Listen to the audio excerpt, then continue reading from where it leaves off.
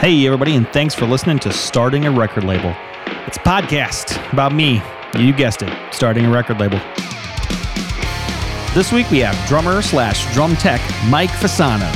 He is the current drummer for Tiger Army, and he has set up drums as the drum tech for a ton of your favorite albums, from Green Day to Fall Out Boy to friggin' Motorhead, tons of craziness.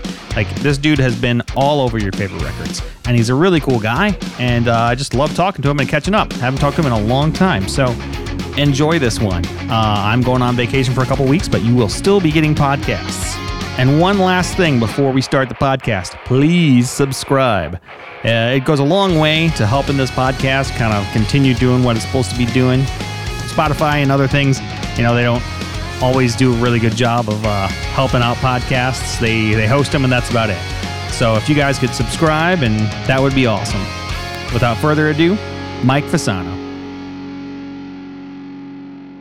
I went to Conway first, and that's like where I immediately got hired. And so it was kind of crazy, like, oh, weird. And like, I don't think I met you there. I think, no. But I definitely saw you a bunch there. You know, at that time, the shift was starting to happen a little bit, at least with some of the producers not being able to spend a lot of time at the bigger studios because the budgets were starting to get a little bit smaller. I was in and out of there, but I did a lot of time there at Conway, which is one of the best studios in LA. And it's still there. A lot of studios are going away. So I wonder, does Buddy still own that? I believe he does, because I was there last year working with Maroon 5, believe it or not, and he doesn't really go in as much, but he's there. It's his thing. Yeah. So okay. Yeah, and it's a great place. If everybody doesn't know where Conway or what Conway Studios are, it's in kind of the armpit of Hollywood on like Western and Melrose, I think. Yes. Or Santa Monica or something like that. It's a little bit more down on Melrose, but yeah, it's right there on that. It's almost in as the kids call it now, K-Town. Yeah, I lived a couple roads over, and it was considered Koreatown. Yeah, but it's like literally like across the street's apartment buildings, kind of shitty. They're probably nice now because of gentrification, but there's apartment buildings, and then there's a car wash, but once you get behind the gates of Conway, it's literally like there was an old show called Fantasy Island, and it was like, I think the only thing they were missing was a waterfall and a lake, but it had all this tropical vegetation. If you're working in a studio, you can look out, and all you see is like banana plants, palm trees, and moss, and it's really cool. And they had a great staff and great equipment. And I did a lot of records there when I started with working with the tuning and stuff and the business. And yeah, it's just an amazing studio. I love when I can get there whenever I can. So, I mean, for me, it's whoever, whatever producer, wherever they like to work. It's, some people like there or other places. But then hip hop kind of came in, and I remember, here's the funny thing is, well, hip hop's always been around for a long time, but hip hop started using these studios, and they'd have these awesome, amazing tracking rooms like Conway Studio C, which is, like I said, literally one of the best rooms in LA. And it's so funny, they would just build like a vocal booth in this massive room, which is sort of, I don't know, what is it, 50 by 50 or something? It's almost like a little basketball gymnasium or half a basketball gymnasium. And, especially B, yeah. Yeah, and they would build a booth, and then they would do their thing, and it was like, but then they'd have their entourage and their posse, and there'd be like 100 people there. And I remember going in the morning to set up for some session. I don't remember what it was, but I was going in, I don't even know. Maybe it was a Saturday morning, maybe it was a Sunday morning, maybe it was a Monday morning. But like literally, I think they had just gotten out of there at 6 a.m. The studio was cleaned and turned around, and I was loading in at like 8. And I'm telling you, it smelled like a club. It smelled like blunts. Yep. And a little bit of, which is a cigar and weed, and there was that sour thing, and it smelled a bit like booze. It smelled a bit like girls' perfume and other girl scents. And it was crazy, and it was for me, nothing really bothers me. but it was pretty off-putting for a while. And then whoever was coming in was a pretty serious artist. I was there at 8 a.m. I think the artist was maybe going to get there at 10. And I think at 10 or 11 or 12 when I left, it still was lingering. So anyway, that's just. I mean, we can turn that place around pretty quick. Like even when I was a runner there, like you could turn that place around. It's pretty quick, except for the smell. The smell, like if something like that came happen. Right, and you came in sort of that era when they were having those things. What's really funny is somebody told me recently. A friend of mine was telling me that it's cheaper for a rapper to go rent a studio that's $2,000 a day, cut some tracks or whatever, you know what I mean, vocal tracks, but then have a party, than him going out to a club, red velvet roping it, private table, bottle service for one night out at a club. It's still cheaper doing it at the studio because you're not paying $1,000 a bottle of booze or whatever. And you know, and you get all your entourage or whatnot, like, oh, I'm in the studio. Like it's a big atmosphere thing. In fact, after I was kind of let go from Conway, I went to Resonate, which is right next door to Ocean, which is when I kind of met you for real. And that I was involved in, like I had so many engineering sessions with that kind of stuff. And some of it was fun and most of it was annoying because they'd be like, oh, Smitty, I want you here at like noon. And I'm like, okay, I know you're not coming in till 9 p.m. And so I'd literally come in, and it got so bad to where I'd come in and I'd sleep there from noon till 9, and they'd come in, wake up, and then they would be like, hey, we're going to, they'd say, hey, here, download all these tracks or whatever, and then we're going to go out to the club for a while. And then they come back from the club with a giant entourage. And I don't know, have you been inside Resonate? No, you know what? I might have went in there briefly, but I always just thought it was a mixing place that Chris Lord-Alge, the king of the world, had for a while and worked out of. But no, I've only seen it, but because of parking just maybe in front of the driveway almost sometimes. The inside looks really sexy at nighttime. Like it looks really nice. It looks is there a tracking room? Yeah, they have two mixing? Small rooms in each studio. Right. But it's more of an overdub mix. Yeah, which that was either hip hop stuff or was Disney stuff. So like they'd have Disney kids come in and sing whatever song was going to be on their TV show or movie or whatever it was, and then in the other room at nighttime we'd be doing hip hop stuff. So it was like it was a crazy atmosphere. But yeah, I definitely got thrown into that kind of era of, oh, we're going to rent out all these studios, and they would go around like renting out and spend about $60,000, and then they wouldn't pay them, and then they go to another studio. So like I remember Resonate almost got stiffed once because of that kind of stuff. I'm blanking on the name of the studio. It's out in the valley, and Chris Lord-Alge moved his whole operation to it. Yeah, and also Mike Elizondo had a room there. There's two studios, and I can't think of the name right now. I'm blanking, but I remember our friend Jerry Finn. I mean, Jerry was still alive when you were working there, right? Yes. Okay. So I remember Jerry. God, I can't think of this name. I can't think of what the name of the studio is. Anyways, but I remember Jerry was one of his first sessions was at that studio out in the valley, and I remember it was a hip hop session, and basically a hip hop session is basically like two faders and whatever, and it was early hip hop when they were doing it to tape and all this stuff. It was like an all night thing, and Jerry, as an assistant engineer on a session, is to at the end of the night, the producer signs the document or the receipt saying it was this much money, everything, whatever, the room was this and whatever, and you sign it and it goes to the record company or whatever, and or they pay for it there or then. And the guy, the rapper, whoever it was, pulled a gun on him and said, "We ain't signing this. Give us our tapes." And Jerry said, "Here's your tapes, sir." Here you go. And it was just like, what I mean? It's like he was like, I ain't gonna. You know what I mean? Basically, I'm not going to lose. And he's still assistant. I'm sure getting assistant pay at that point. Yeah, yeah. But even if you were a producer or whatever, if somebody says says, "Hey, I'm gonna take my tapes now with the posse and whatever," well, there you go, sir. Here's your tapes. Yep. But then he shortly after that, moved into Conway, started working as assistant, and then his career sort of took off from there. But whatever. Mm-hmm. Anyway, so that was just the rap session, whatever. But yeah, it's interesting versus bands and stuff. I remember. Wait, one more story of a quick thing. There's a studio in Burbank called. I can't remember the name, but they were doing the music for a South Park movie. Mm-hmm. The big movie they did with Terrence and whoever in the movie, the characters. I remember going into track drums with my friend Matt Logg, who's a session drummer for Trey and Matt, the creators. And he did like the song "What Would Brian Boitano Do?" I don't know. I mean, and whatever.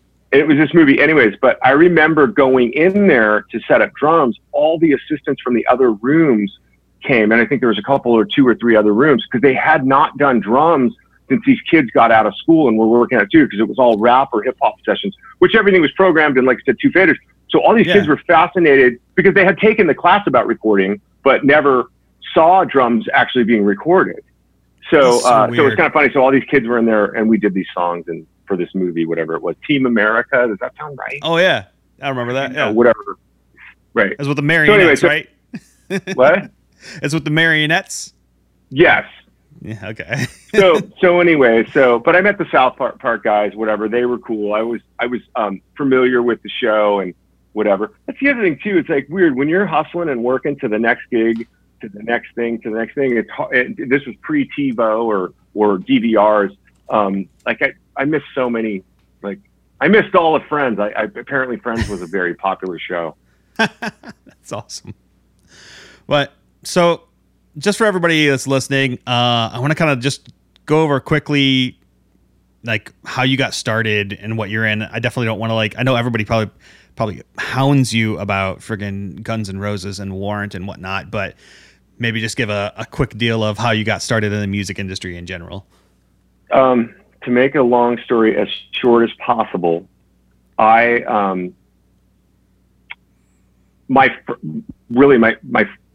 all, I played drums. That was my thing. I wanted to be in Motley Crue or Rat when I was growing up. Those were my bands, and or The Cure.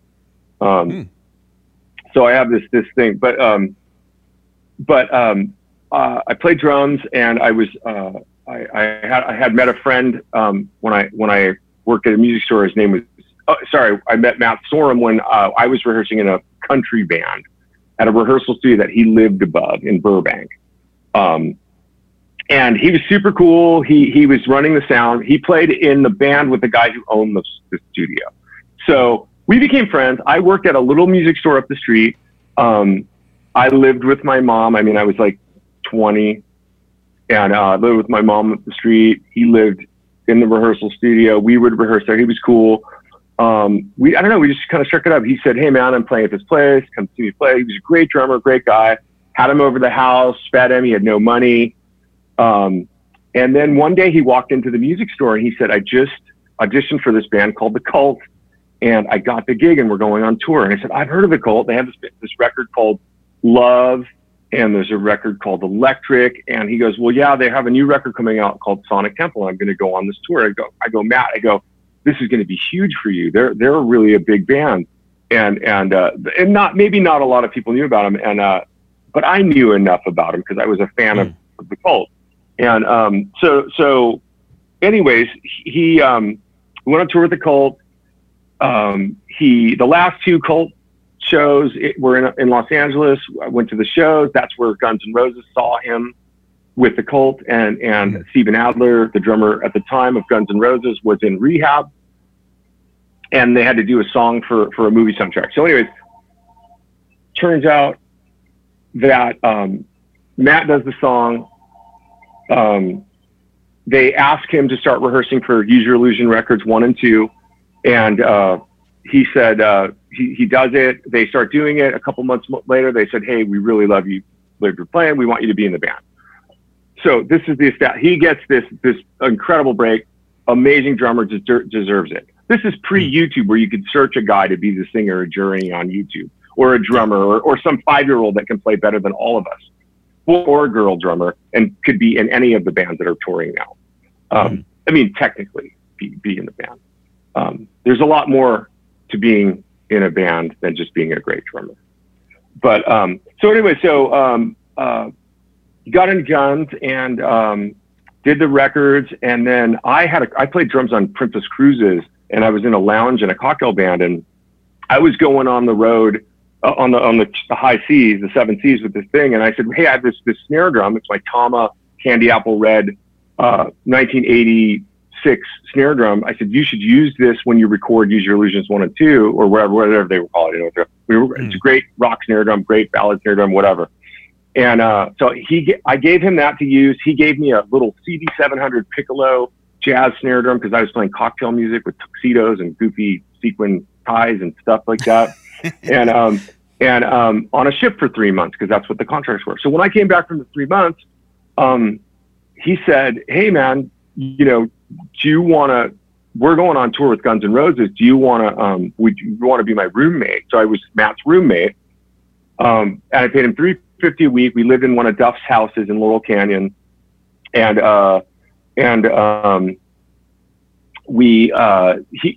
go on the road. I'd watch his girlfriend. I'd water the lawn. I'd take the trash out. I'd whatever. Somebody, I guess, be with his girlfriend, Lisa, at the time. And so one day he came back from the tour, and I was working at a music store at that time, and I was playing in top 40 bands, country bands, wedding bands, whatever, $50 a night, $150, $100, whatever. But I worked at a music store, so I had my hands on musical gear. My friend Scott and my friend Scott Mundy and Bruce Jacoby taught me how to tune drums, but I knew about sticks heads and all this stuff. So, but I knew Matt's setup. So one day he came home and said, we got to go in the studio. My drum tech, Timmy Doyle, is in Texas. His wife's having a baby. We got to go in the studio this week and finish this Spaghetti Incident record. So Spaghetti Incident record was a cover record that they did.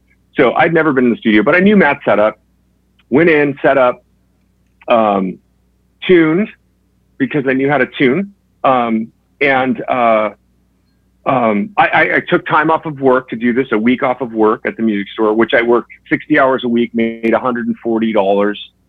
They were always threatening to fire me because my handwriting was sloppy and whatever. Really matters. It's all a backstory, but it all plays into falling into this studio session. Work with Mike Klink, he's the producer. I went in there. Mike said to me, "Where's Big Red? Where's Big Red?" And I was like, "He's not here. I don't think he's supposed to be here till later." But I why are you asking me? He goes, "No, Big Red, the snare drum, the Big Red snare drum we used on Use Your Illusions and the records, whatever." My snare drum was like, "Oh, they used to call the Guns N' Roses guys used to call Axl Big Red, who was the singer because he had red hair of Guns N' Roses." Anyway, so I knew how to tune. It kind of fell into it. My first session was Guns N' Roses in the studio. Matt said to me, "You were great. I'm going to do sessions until Guns N' Roses goes on the road again, and you can be my guy." Turns out we did Slash's Snake Pit record, and then when I met Jerry Finn at Conway on Slash's Snake Pit, and he was the assistant engineer, he hired me for a band called the Muffs. We did the Muffs, Blonder and Broader. So basically, I went from Guns N' Roses to then Green Day, because I met Rob Cavallo doing the Muffs within 6 months. Whether I was good at tuning, bad at tuning, ugly at tuning, or whatever, I had this opportunity. So I worked from Guns N' Roses to Green Day in 6 months, but I did know what I was doing. I knew how to tune drums. I didn't know about room sound. I didn't know about reverb. I didn't know about plates. I just tried to make the drum sound as open and big as possible at the source. Yeah. So that was something that I remember Jerry Finn was saying, "Man, he goes, your toms sound amazing. I don't have to EQ them."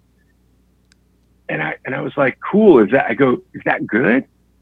Because I didn't know anything. I didn't know anything about that. I just knew, like, almost a caveman. Here's a drum, and here's how to make it sound as good as possible for some reason. And I kind of fell into it. And then Matt did a few more sessions. I went from working with Rob on Green Day to other bands. And I just kind of fell into it. And then a couple years later, Trey said I found a couple snare drums for Trey, and he bought them. And he said, you should be buying these things, because if we come to town and I need a piccolo snare drum that's this piccolo, this Noble and Cooley piccolo, you'll have it and we can rent it from you. And I was like, huh? And there's other companies doing, a couple of other guys in town doing it, and they were the first guys in town really having the drum tuning cartridge companies. And I had no idea. Like, I just sort of, whatever. I just knew how to make the drums sound good in the area. But I also, because I play drums, which some people only know me as working in the studio, and some people only know me as being a drummer, which is great. I have two separate things. Because I play drums, I know if a cymbal angle's wrong, or if I know a ride cymbal, if they're doing a crash ride part on a very pingy ride cymbal, it's very obvious that it's going to be too clanky. So find another lighter, smoother ride. And then maybe I'll tell the drummer, not Matt Sorum, but a kid drummer that with some of these new punk bands that I was starting to work with, will play the shoulder of it. It'll wash the ride cymbal up a little bit more. If you need more eighth note definition, we'll put a heavier ride. Or sometimes we, like Cyrus from New Found Glory, we had a heavier ride and a sweeter ride to wash on. He did that for a while, but then eventually found something he could get both out of in weight instead of having two rides. But anyway, so my understanding of playing drums, because I played drums, I understood it was like an extra thing. I wasn't just a guy that could tune drums. I wasn't just a guy that just dropped off drums and here they are. Well, they worked for this band, so they should work for you. I was never that guy. It was like I always detailed to who the artist was and what the thing was and whatever. And I amassed a collection of drums. So I have a collection of drums. I have over 200 snare drums. I have, 100 drum kits or so. Where do you keep all of them? I have a storage facility at Mates where I have a drum room that I share with my friend Matt Logg, who's a session drummer. And then just down the hall, I have a couple of lockers of drums and stuff. It's cool. It's great to come home. My wife plays drums too, and we have an electric drum set here. It's great not to have all the noise here. So there's no real drums here, which is great to get away from it. And then it's great to go somewhere, and that's a dedicated area. So anyway, so that was it. But I've always played in bands, and I've always done stuff. And I managed to have my rental tuning business over the last 20 years. And I've worked with everybody from Fleetwood Mac to Nine Inch Nails and everybody in between. And but I've always been playing, and I've always been whatever. And I've had a couple of friends of mine sub for me if I was on the road. When I was playing drums in a band called Warrant, my friend Garner would sub for me on some of these sessions. I remember doing an AFI record with Butch Vig and Jerry Finn.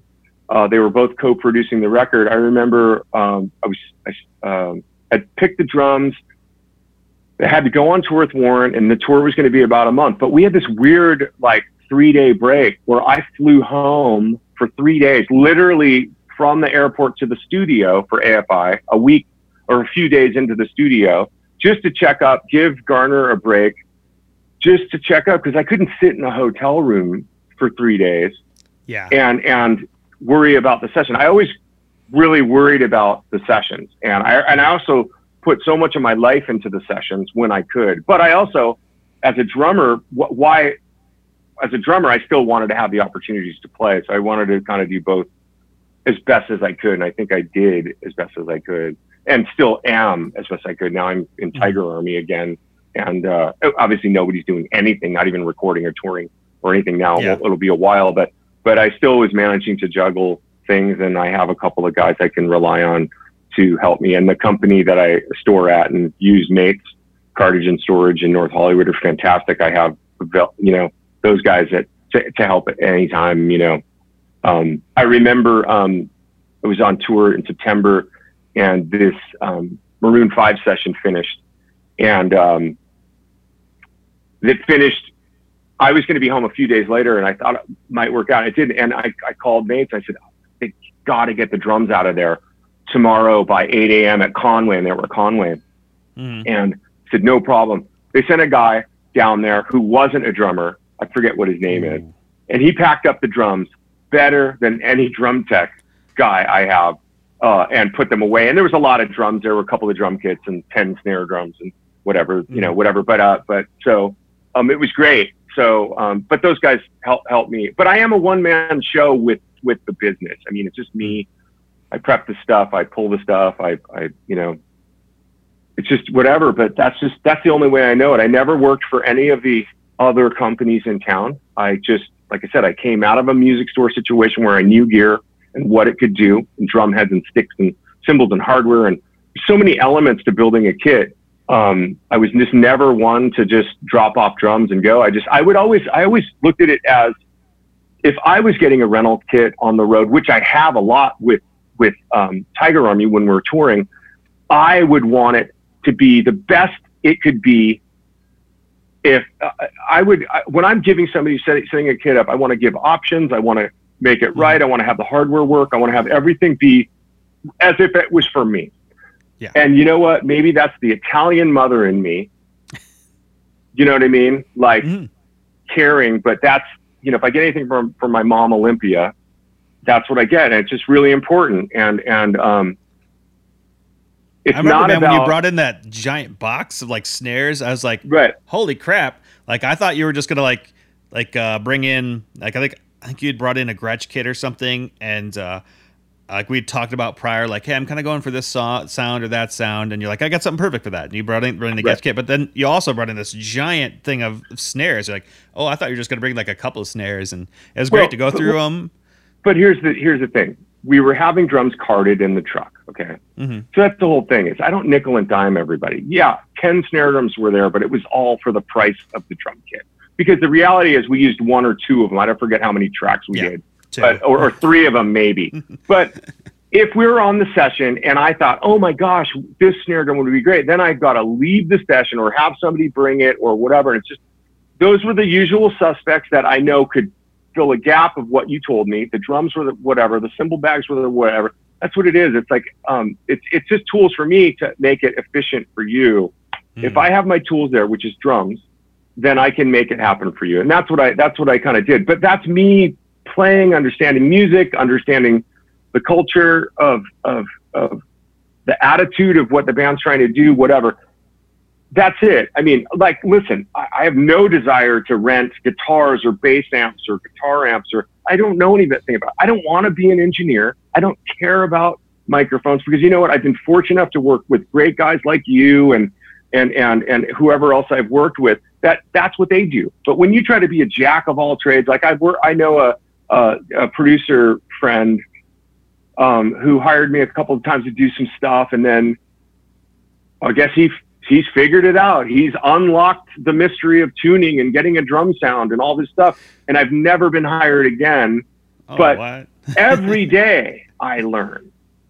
I'm doing this thing for my friend Matt Sorum, and tonight I'm there's a stream, Save the Stages. He said, look, if there's no money, can you help me out? Whatever. He said, just bring a small kit, whatever. He plays Gretsch drums. I play Gretsch drums. I have a great vintage kit. I pulled this kit out 3 days ago. I did some stuff. It's new to me, this vintage kit. And I realized I heard some buzzing. I thought, oh, maybe it's the floor tom legs. And I put some foam. Sometimes the floor tom legs on all drums touch the rims and they buzz a little bit. I thought, oh no, okay, I did that and it's still buzzing. And I said, well, this is a vintage drum. I better get in there, take the heads off, take each lug off. There's springs that push up the lug casing unit that the tension rod goes in. Take the 2 screws out, pull the thing off. Okay, the springs are rattling in these vintage drums. So what you do is you pull the spring out, you put a piece of felt underneath the spring. It sort of wraps the spring so it will never vibrate. So I spent 3 hours going through 2 tom-toms and a kick drum and a snare drum, packing the lugs, because I didn't want this thing buzzing on this video thing, which is really a session in a way. It's a live performance, but it's sort of a session. Everybody's streaming shows. So that's what I did yesterday, because I care, because I wouldn't want to be on the session and having something buzz. And you know how recording is, it's under the microscope. Everybody, oh, it's just drums. They're just noisy. But you have sometimes 2 or 3 kick drum mics. You have sometimes top and bottom tom heads. Sometimes you have 2 or 3 mics on the snare, a couple of overheads, a couple of close mics, a couple of room mics. If you have the luxury. And I'll tell you, all that stuff becomes more apparent. Yes, in the big picture of the whole sound, you might not hear it, but you know what? I know it. I know what the problem is, and I can't let those drums go out. I spent 3 hours dealing with that yesterday. I've definitely because that's had what things. I have. And now I have another kit. I'm gonna do that next week. I'm gonna do it to the other kit of that era. I got these 2 old vintage round batch kits. But it was apparent to me. So, and it was like, I got to do this. I got to make it right. I don't know. And I don't think I'm OCD or ADD or whatever, or I'm not like that, but something, I'm real basic. It's either right or it's wrong. And I want to make it right. You know what I mean? Yeah, I do. I mean, it's professionalism. I mean, someone who kept trying to hire me for lower and lower, like, well, you only have to do this. You only have to do this. And here's this little smart part, and I'm going to pay you this little amount. And like, listen, like, the pay isn't the problem to me. The problem is you're going to like, oh, my buddy Josh worked on this thing, and it's going to get worse and worse and worse, and quality wise. Like when I jump into this stuff, I want it to be amazing. So like I'd rather you not pay me at all and me be involved in a ton of it to make sure that it sounds good, rather than I'm just hiring my friend Josh here to either just do a quick mix or vocal tuning or whatever it is. Like, it was, just professionalism, trying to make sure that it's amazing, even if it's, you're not doing a lot or whatever. Not supposed to do a lot, For example, the band we work with, Surrender Radio, whether it's Surrender Radio or Guns N' Roses or 9 Inch Nails or the Doorknob band that's brand new that has no budget, I'm doing something. I can't not do it. It doesn't matter if you're a big band or a little band. I'm still going to do what I do, and there's no whatever. Sometimes you got to cut your losses for things. Sometimes I have to go on sessions, and there a lot of times there's a house kit or something, and I'll be completely honest. I would never say, well, this is horrible, like some of the other companies do. Oh, you've got to order this Gretsch kit. It's going to cost you whatever, when they have no money. I say, look, here's your kit. This is the best I can make it. There's a problem with this tom. This is what the problem is. So maybe you can add a little bit more reverb to it, or maybe you can EQ it or whatever. But these 3 toms sound good, but this one, I've tried everything. Okay, cool. That's honest. It's not like, oh, it's not my kit, whatever. So, and it's a budget thing. You know what I mean? There's, it's whatever. So, it's like you said, you got to deal with what you got to deal with and do the best you can. But it's not in me to phone it in. It's not in me to whatever. But if somebody's not, people say, what's your favorite session? Who's your favorite person to work for? You know what I can tell you? I can tell you the couple of people I don't ever want to work for. Do you know what I mean? Because they don't value you, or they don't see what your value is. And it's not even like I'm doing this thing for Sorum today for free. But I am showing up. I have spent a few hours prepping this kit, so it's right. It is Billy Gibbons tonight. It is Macy Gray. I'm there. And who knows what it will turn up or nothing. But Matt is my old roommate. Mm-hmm. He's done me a couple favors. I've done him many favors. But his couple favors have given me a career in the business, or a so-called career. Or whatever this is, a slow news day, having me on your podcast. Oh, gosh, no.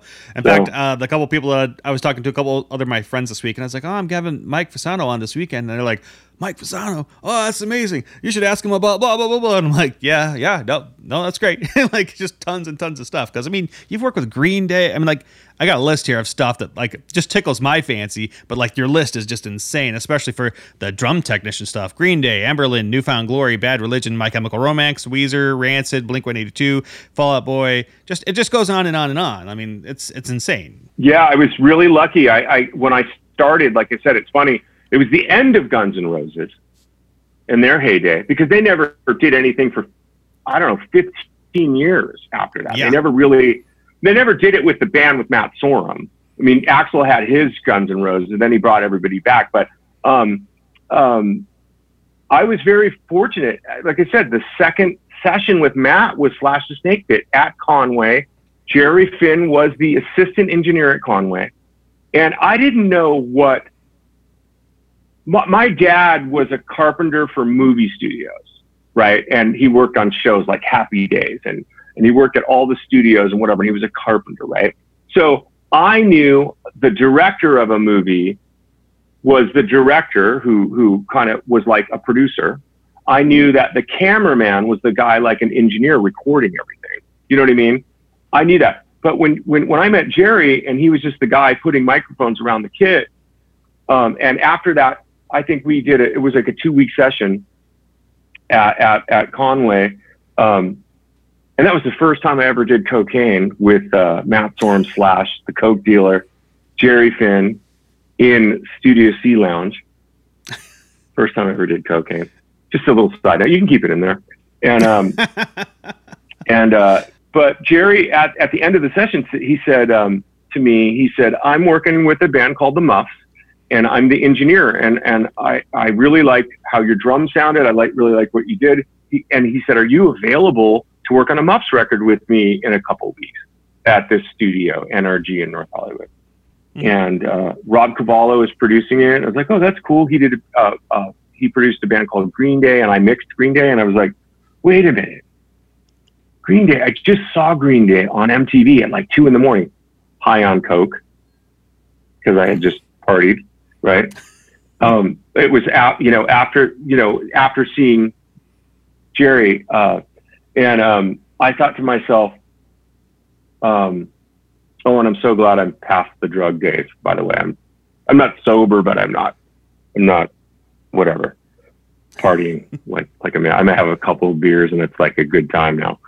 But it was weird. I saw this band, and I think it was the first Longview where Billy's chopping up the couch, and it was very vivid in color, and it sounded amazing. You could hear all the drums. And then Jerry said, well, I mixed that. And I said, you mixed that? What does that mean? It goes, oh, I balanced all the sounds, and it's a mix. It's, you record stuff, and then you have to, I was like, I had no clue. Like I said, all I ever wanted to be was Bobby Blotzer or Tommy Lee in an 80s rock band. That's where I came from. Or Boris from The Cure. I didn't know anything about any of that stuff. So it was weird, but I knew how to tune drums and get them to then eventually really get them to translate from the room with a little bit of dampening or muting or this or that or pillow or this or whatever, or the right snare drum or the right ride cymbal or the right whatever.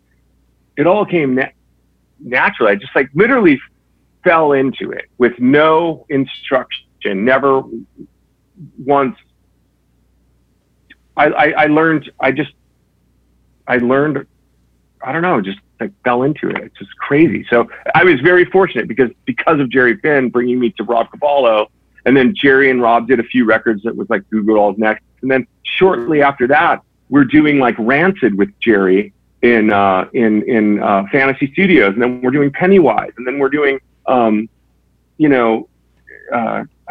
these bands. I mean, whatever, I just got to look around, but and Jerry went from an assistant engineer because he mixed Dookie, but still went back to being an assistant engineer because he was an assistant engineer at Devonshire. They didn't like the mixes. They went on a dinner break. Rob Cavallo said, could you get a mix up for this? The mix was better. And they said, can you mix this other thing? So Jerry fell into it, then went back to assisting, then got hired by Rob as his engineer for a few records, like maybe a year. Yeah. Maybe a year and a half. And then Jerry was on his own. But because of Jerry always cheerleading for me because we were friends and we goofed off and we were just always laughing about stuff, but yet still doing our job, which was to make everybody comfortable and make the best sounding records we could. Jerry, I mean, I had a great run of those bands, but it wasn't just the pop punk bands. It was like Stevie Nicks, and it was other bands. It was, Fleetwood Mac. It was, thank God I didn't just get pigeonholed. And that's why then I started amassing my collection. I have drums for, a lot of things. You know what I mean? I have enough stuff to make I have enough. Like, before we move on, like I want to hit, on the Jerry thing, like you said, I got enough, this or that. I remember when he would come into Conway, he had tons and tons and tons of them, like amazing guitars. It was insane. I didn't even know he would be there, to be honest. He's the reason, like kind of why I got into like wanting to be a mixer and a recording engineer and a producer. And I chose Conway because I'd read in some book like, oh, he assisted at Conway. Well, maybe I could start assisting at Conway or something. And so like, and there it was basically like, yeah, sure, show up on this date. And so I moved from Indiana out here, and it was crazy. Like, I only got to meet him a couple times, right? And like at Conway, it's kind of like a militant environment, kind of for the runners and whatnot. Like, if you don't do things right, like you're gone.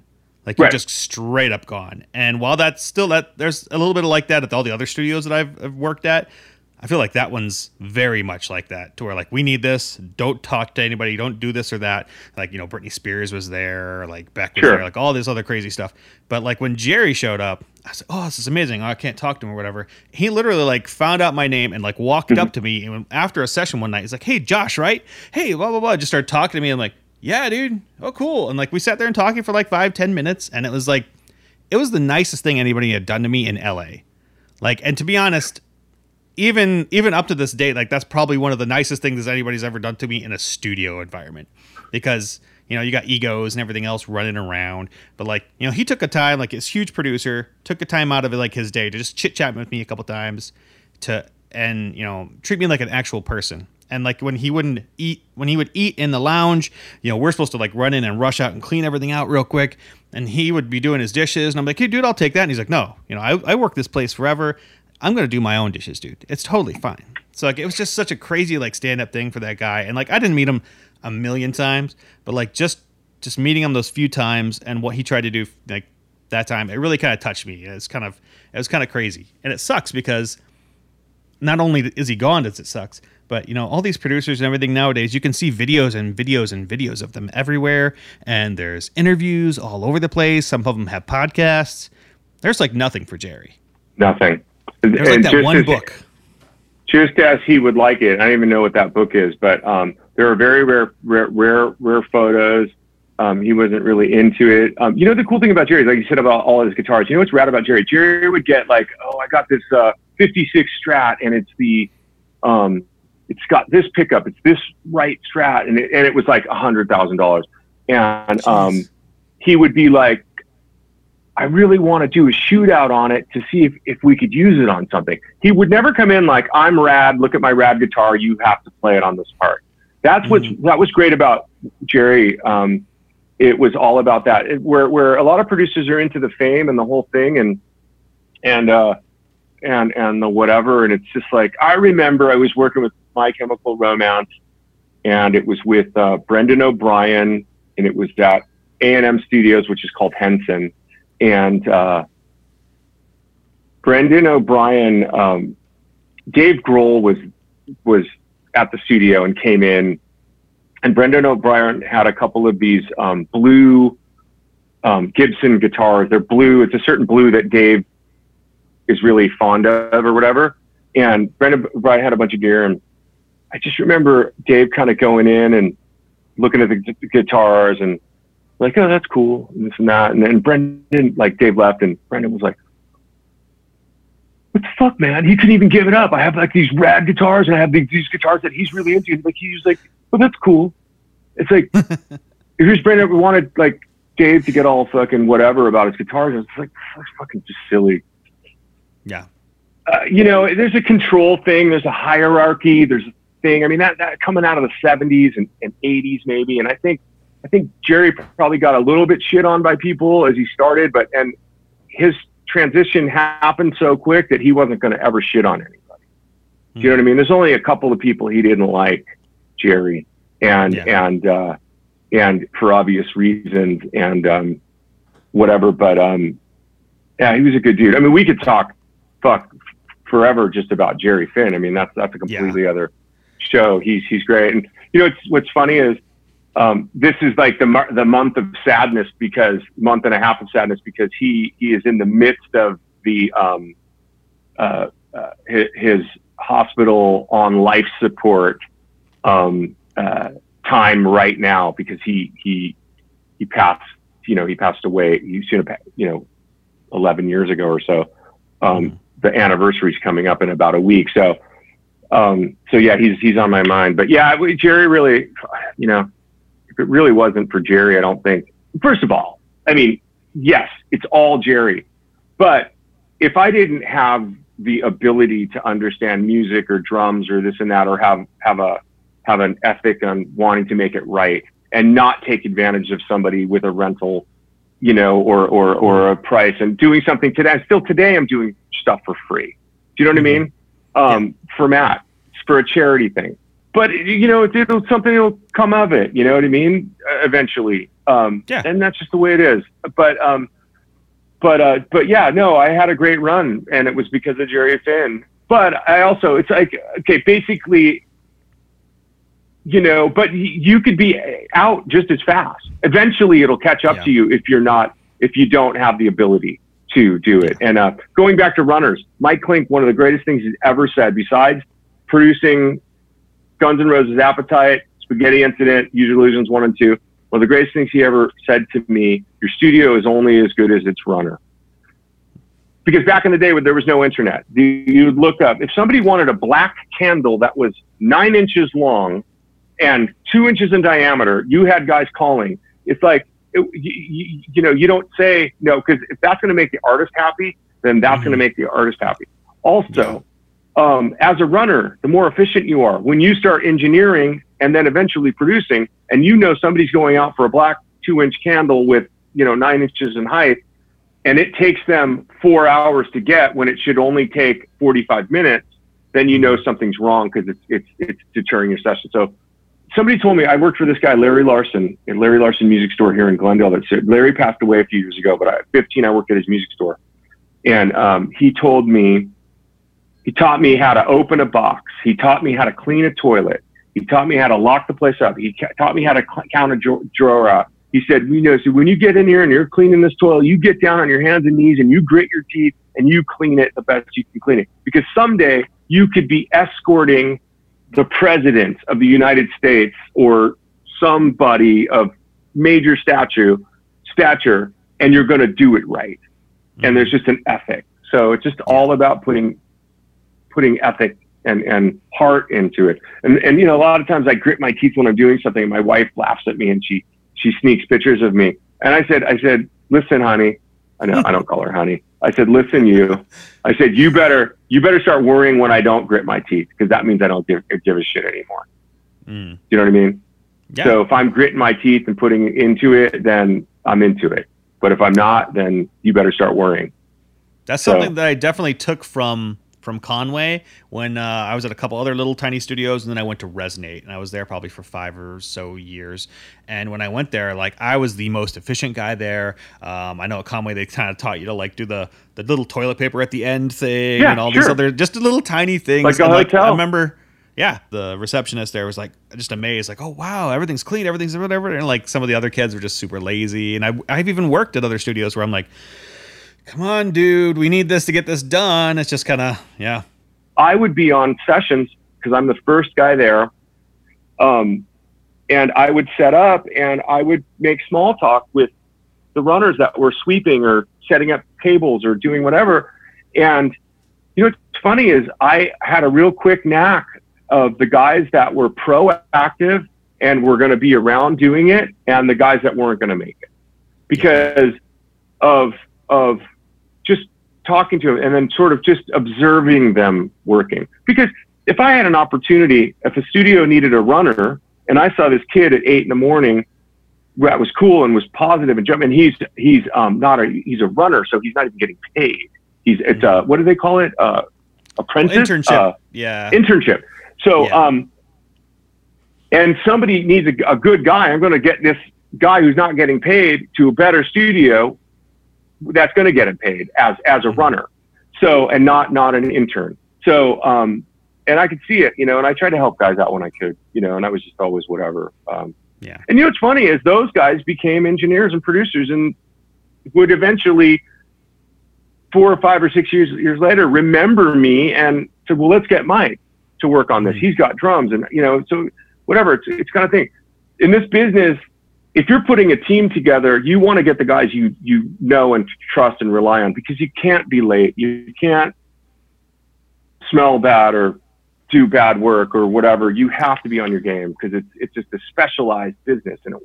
So Definitely. So I was fortunate, and now everything's changed, and whatever. And I'm still working and still doing it, but just differently now. So yeah, one of the main questions that I kind of wanted to hit eventually was, how are you dealing with the COVID stuff, and how's Tiger Army dealing with it? I know that in was it March or whatever, basically everything was canceled with the exception of I think one the shows in October.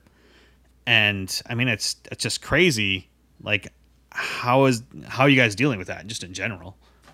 Well, unfortunately, the COVID has stopped the world, and everything is going to be stopped for a lot longer than anything that we know. Meaning, it's not going to be happening. We need to find a cure to this virus. We also need to find a cure for inequality, Black Lives Matter and all that stuff. So there's a lot of stuff happening right now. We were literally one of the last bands to postpone because this COVID thing was starting to happen. And we were literally a week away from going, and we postponed. So how are we doing? I don't, I text a little bit with the guys. Obviously we don't see anybody because we stay, we're staying, socially distanced and all that stuff. Mm-hmm. I don't know. I mean, it's like, this is an immensely dark cloud that will clear at some point, but it ain't going to be anytime soon. And I'm not trying to be negative Nelly, because I'm usually positive Polly about things. I don't know. I just, it's tough. It's going to be a tough time. What's funny is when COVID hit and everything got locked down, I remember, because I have a little drum room that I can access and go to anytime where all my stuff's at. I remember I went to it on that Friday, and then maybe that Saturday that happened. It was so weird out there because all of the businesses were closed. It was so quiet in this industrial area, and it's I didn't even want to be there. And then I went shopping once, and I had to have gloves on and a mask for the first time, and just saw people looking at people, and it was just I couldn't get out of the place quick enough, and didn't ever want to go back. So I stayed home for 8 or 10 weeks until it recently slightly opened up a little bit more. And but I just watched my friends on YouTube and Instagram Live and this and that, and everybody was being so proactive. And everybody was being so working out like crazy, and oh, here's a drum video, and here's a song we wrote, and I'm going to do a concert from the couch. And I sat there because like I said, I was literally a week from a month tour, and you're mentally prepared and all this, and it just stopped, and then you don't know what's happening. You don't know what's happening with is it going to be 2 weeks? Because they originally said, in 2 weeks, it's going to be whatever. And then it was 2 more weeks and then 2 months. But I just remember, I watched all these people doing this, and I felt so unmotivated, and I felt started, obviously depressed. Every time I walked by the refrigerator, I better have a piece of cheese. I'm walking by the cover. I better have some cereal. I can have cereal at 7:30 at night. You know what I mean? No, I definitely know what you mean. There's gosh, it'd be really great after the cereal is some chips and salsa. That sounds great. And then I go back to watching everybody doing it. I was just it threw me for a loop. But when it did open up again, my wife had been working from home. Oh, and that's the other thing too, is it took me 67 days to get get recognized for unemployment, which for me as an independent contractor is $167 a week, plus the $600 at the time, whatever. But now I'm getting $167 a week unemployment, even though I could be the top of the bracket, 450, but they don't know how to acknowledge, because I don't work for anybody but myself. So I mean, they don't know how to understand that in the system. Whatever, to pay you out properly. Anyways, so once this thing opened up a little bit, again, a few a month ago, I started going to Mates and started playing drums. started working on some drums, started whatever for a few hours. You get out of my wife's hair working at home. Mm-hmm. And I'd go away for a few hours, order a coffee online. That's the other thing. Now you order a coffee and it's no paper. It's just all through the app and then they bring it out to you. And it just became semi-normal. So that's what I've been doing. I started walking in my neighborhood again, which I like to do. I have a 9-mile hike through the neighborhood in the hills here that I enjoy doing. And then just have a routine. And then I've got a few things, I've got this thing with Matt today and whatever. And but yeah, it's weird. So it's weird. I mean, it's weird, and it's going to be longer than anybody expects. And now we have an election, and that's going to be crazy. And so I don't know. I'm just kind of taking it day by day. I know you asked me to do this a while ago, and I was doing a podcast with a friend of mine. I was just so burnt from doing that for a few months that I just needed some time to clear my plate and do that. And that was something to do every day too. Is that my so you were doing a podcast with someone else? Well, my friend has a show, a morning YouTube live show, and it's about whatever, everything and nothing at the same time. But I did that every day for 2 or 3 or 4 months, and Monday through Friday. And so I was just so burnt. That's why I just needed a break and from doing all this stuff and whatever. But it can get burned out even with this. Yeah. Even with once a week, it can get kind of burned out from doing it. It's hard to have content. And it's funny, as my friend said, you're just leaving and you're going to do your own show. I don't want to do a show. You know what I mean? I don't think anything that I do is interesting, but I'm glad that you think that it's interesting. Do you know what I mean? I just do it. You know what I mean? Like I said, once in a while I look at the wall and I go, oh God, yeah, I did that. That's cool. Okay, great. I did that. That was great. But like I said, it's the next thing. It's going to be the next whatever thing I can do. And today it's doing the Save the Stages with Billy Gibbons and Matt Sorum and Macy Gray, so, and then Tiger Army, hopefully, will tour when everything starts touring again. I mean, I've seen people are doing concerts at drive-in movie theaters, and then when you get an encore, it's called a honkcore, and that's weird. So everybody's streaming, so the streaming thing's going to happen. So, but there's nothing like going and enjoying music and being in a slam pit or a dance pit or a just sit and chill pit or stand and chill pit or whatever. Yeah, that's the thing. So I think the vaccine's got to come so we can get back to normal. And when it comes back, it's still going to be semi-normal, or it's going to be the new semi-new normal. I don't know. It's just weird, but it's just, I think that the hardest thing for me was finding a new routine. I've sort of gotten a new routine back a little bit, and I'm doing it, and I'm passionate. Like, I love drums. I'm still looking at everybody. Like, somebody posts a picture and it's like, oh, wait a minute. How did they mount that splash cymbal? What? I've never seen that. I'll blow and I'm still passionate about it. I'm still seeking drums and making drums, like fixing the drums for Matt yesterday with the buzzing of the springs and the lugs, and taking that time. And now I know I have another kit I have to do, so it's something to do. So yeah, as for Tiger Army, nothing now, and anything musical, nothing. I play with a friend, John Gregory Band, and he's like a singer-songwriter guy. We get together on Sunday mornings, Saturday mornings from 10 to noon, and we write songs in his garage and we work on stuff. So that stuff, and he's great, and that's something we need to eventually record at some time when it's safe. We have a bunch of songs, but I'm still working on, I'm still playing, I'm still working on stuff in the room, whether I sit for 5 minutes or 5 hours in my drum room, depending on if I'm inspired. And if I'm not, I walk down the hall, I pull a drum out and I start working on it. So, and fixing it. But that's about, that's kind of it for now. There is nothing. We did postpone the dates and eventually canceled them. We also, right after we had rescheduled those dates for the fall, but that's not going to happen. But we never announced that.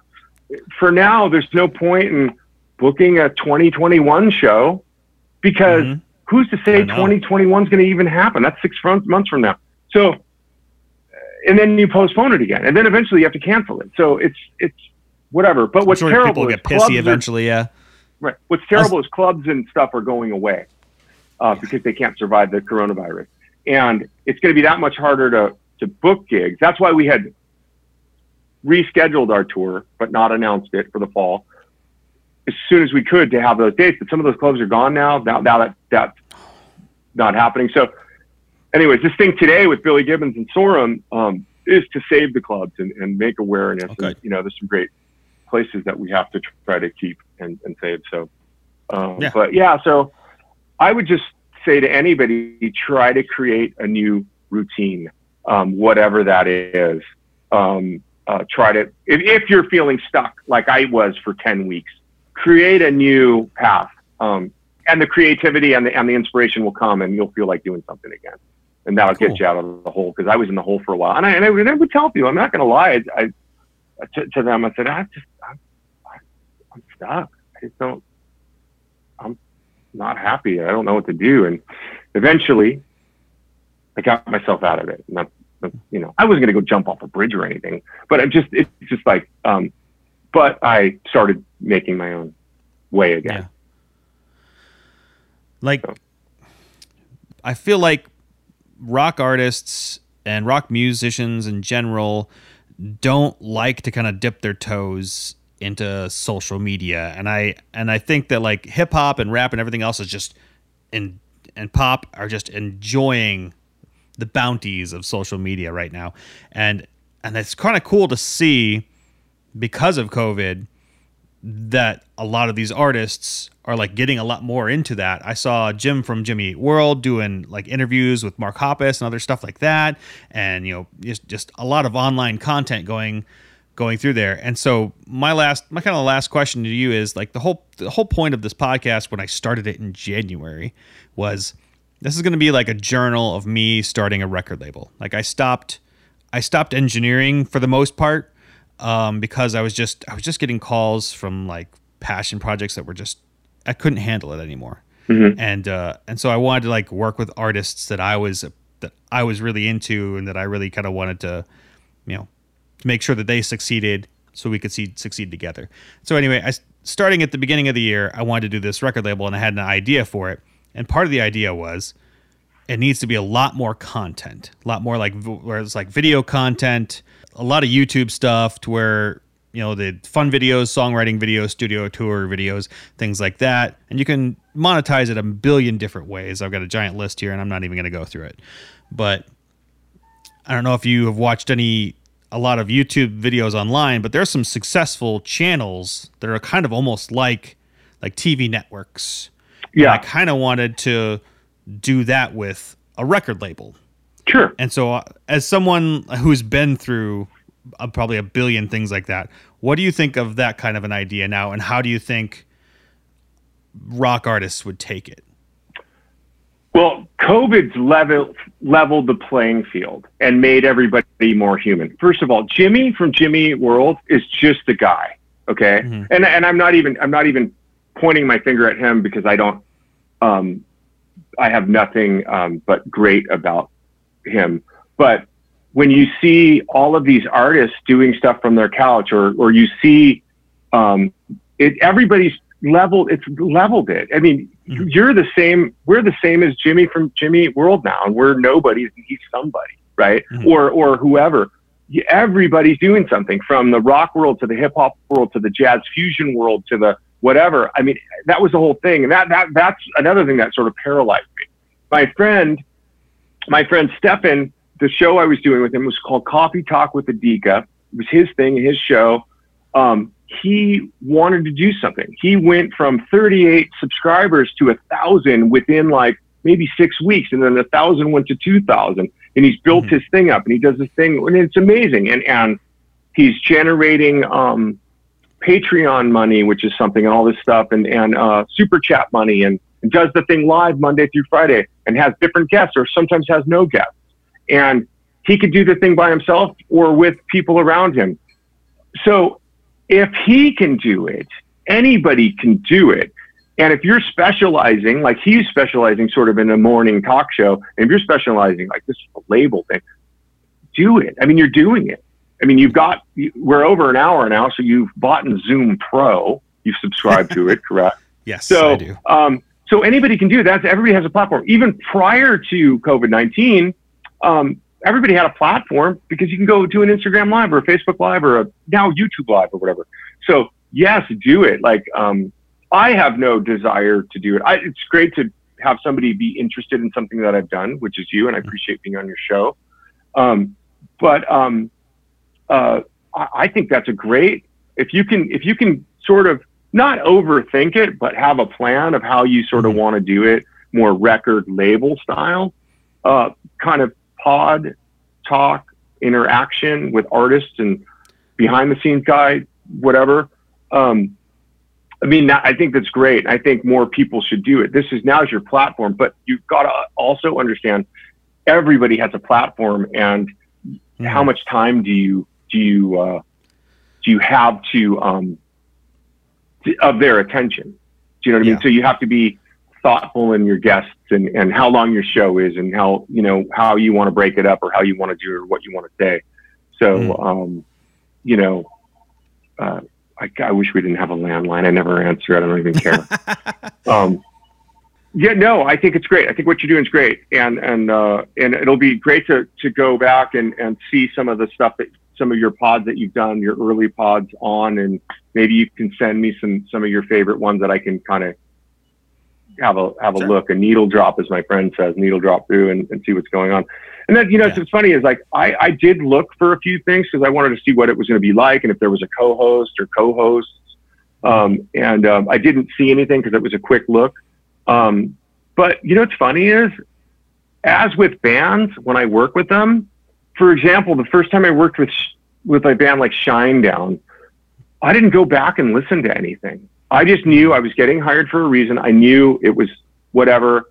I think the only thing I wanted to make sure if the drummer wasn't left-handed, so I didn't set the drums up right-handed, then have to reset them because you're left. That's the old joke. But I don't even sometimes listen to the stuff that I've done in the, if it's obviously something, I'll listen just to reference to see how it ultimately came out, but I'll listen to it one time and then that's it.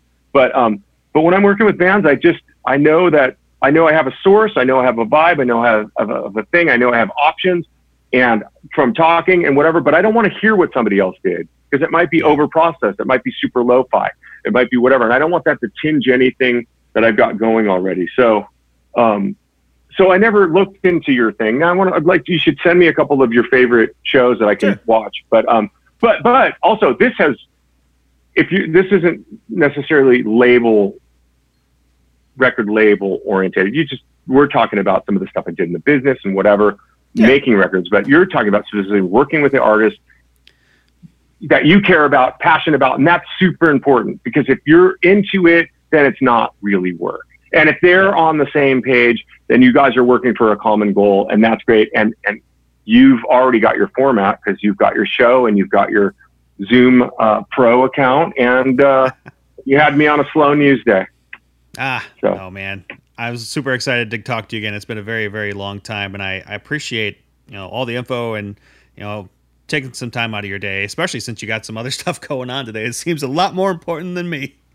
What's funny about me is like I knew about this gig for 5 days and I've been working on it for 5 days already. Like set the drums up, make sure it's right. Because, Matt Sorum was my first guy I ever worked for and he was the toughest guy to ever work for. So I still, 20 years later, worried that he's not going to like what I'm doing. You never know what match you're going to get sometimes. He says everything's cool and then something's not cool and you have to be able to accommodate, but that's my job. That's what I'm there for, is to make him happy. So, and I say that, whatever, but yeah, he was the toughest, one of the toughest to work for. So, because he's like a big brother. So when you have that relationship, you can be tougher on each other. It's tough. Yeah, it's tough. So he's the big brother I always wanted, but never had. So, yeah. And he Matt and Jerry really changed my life.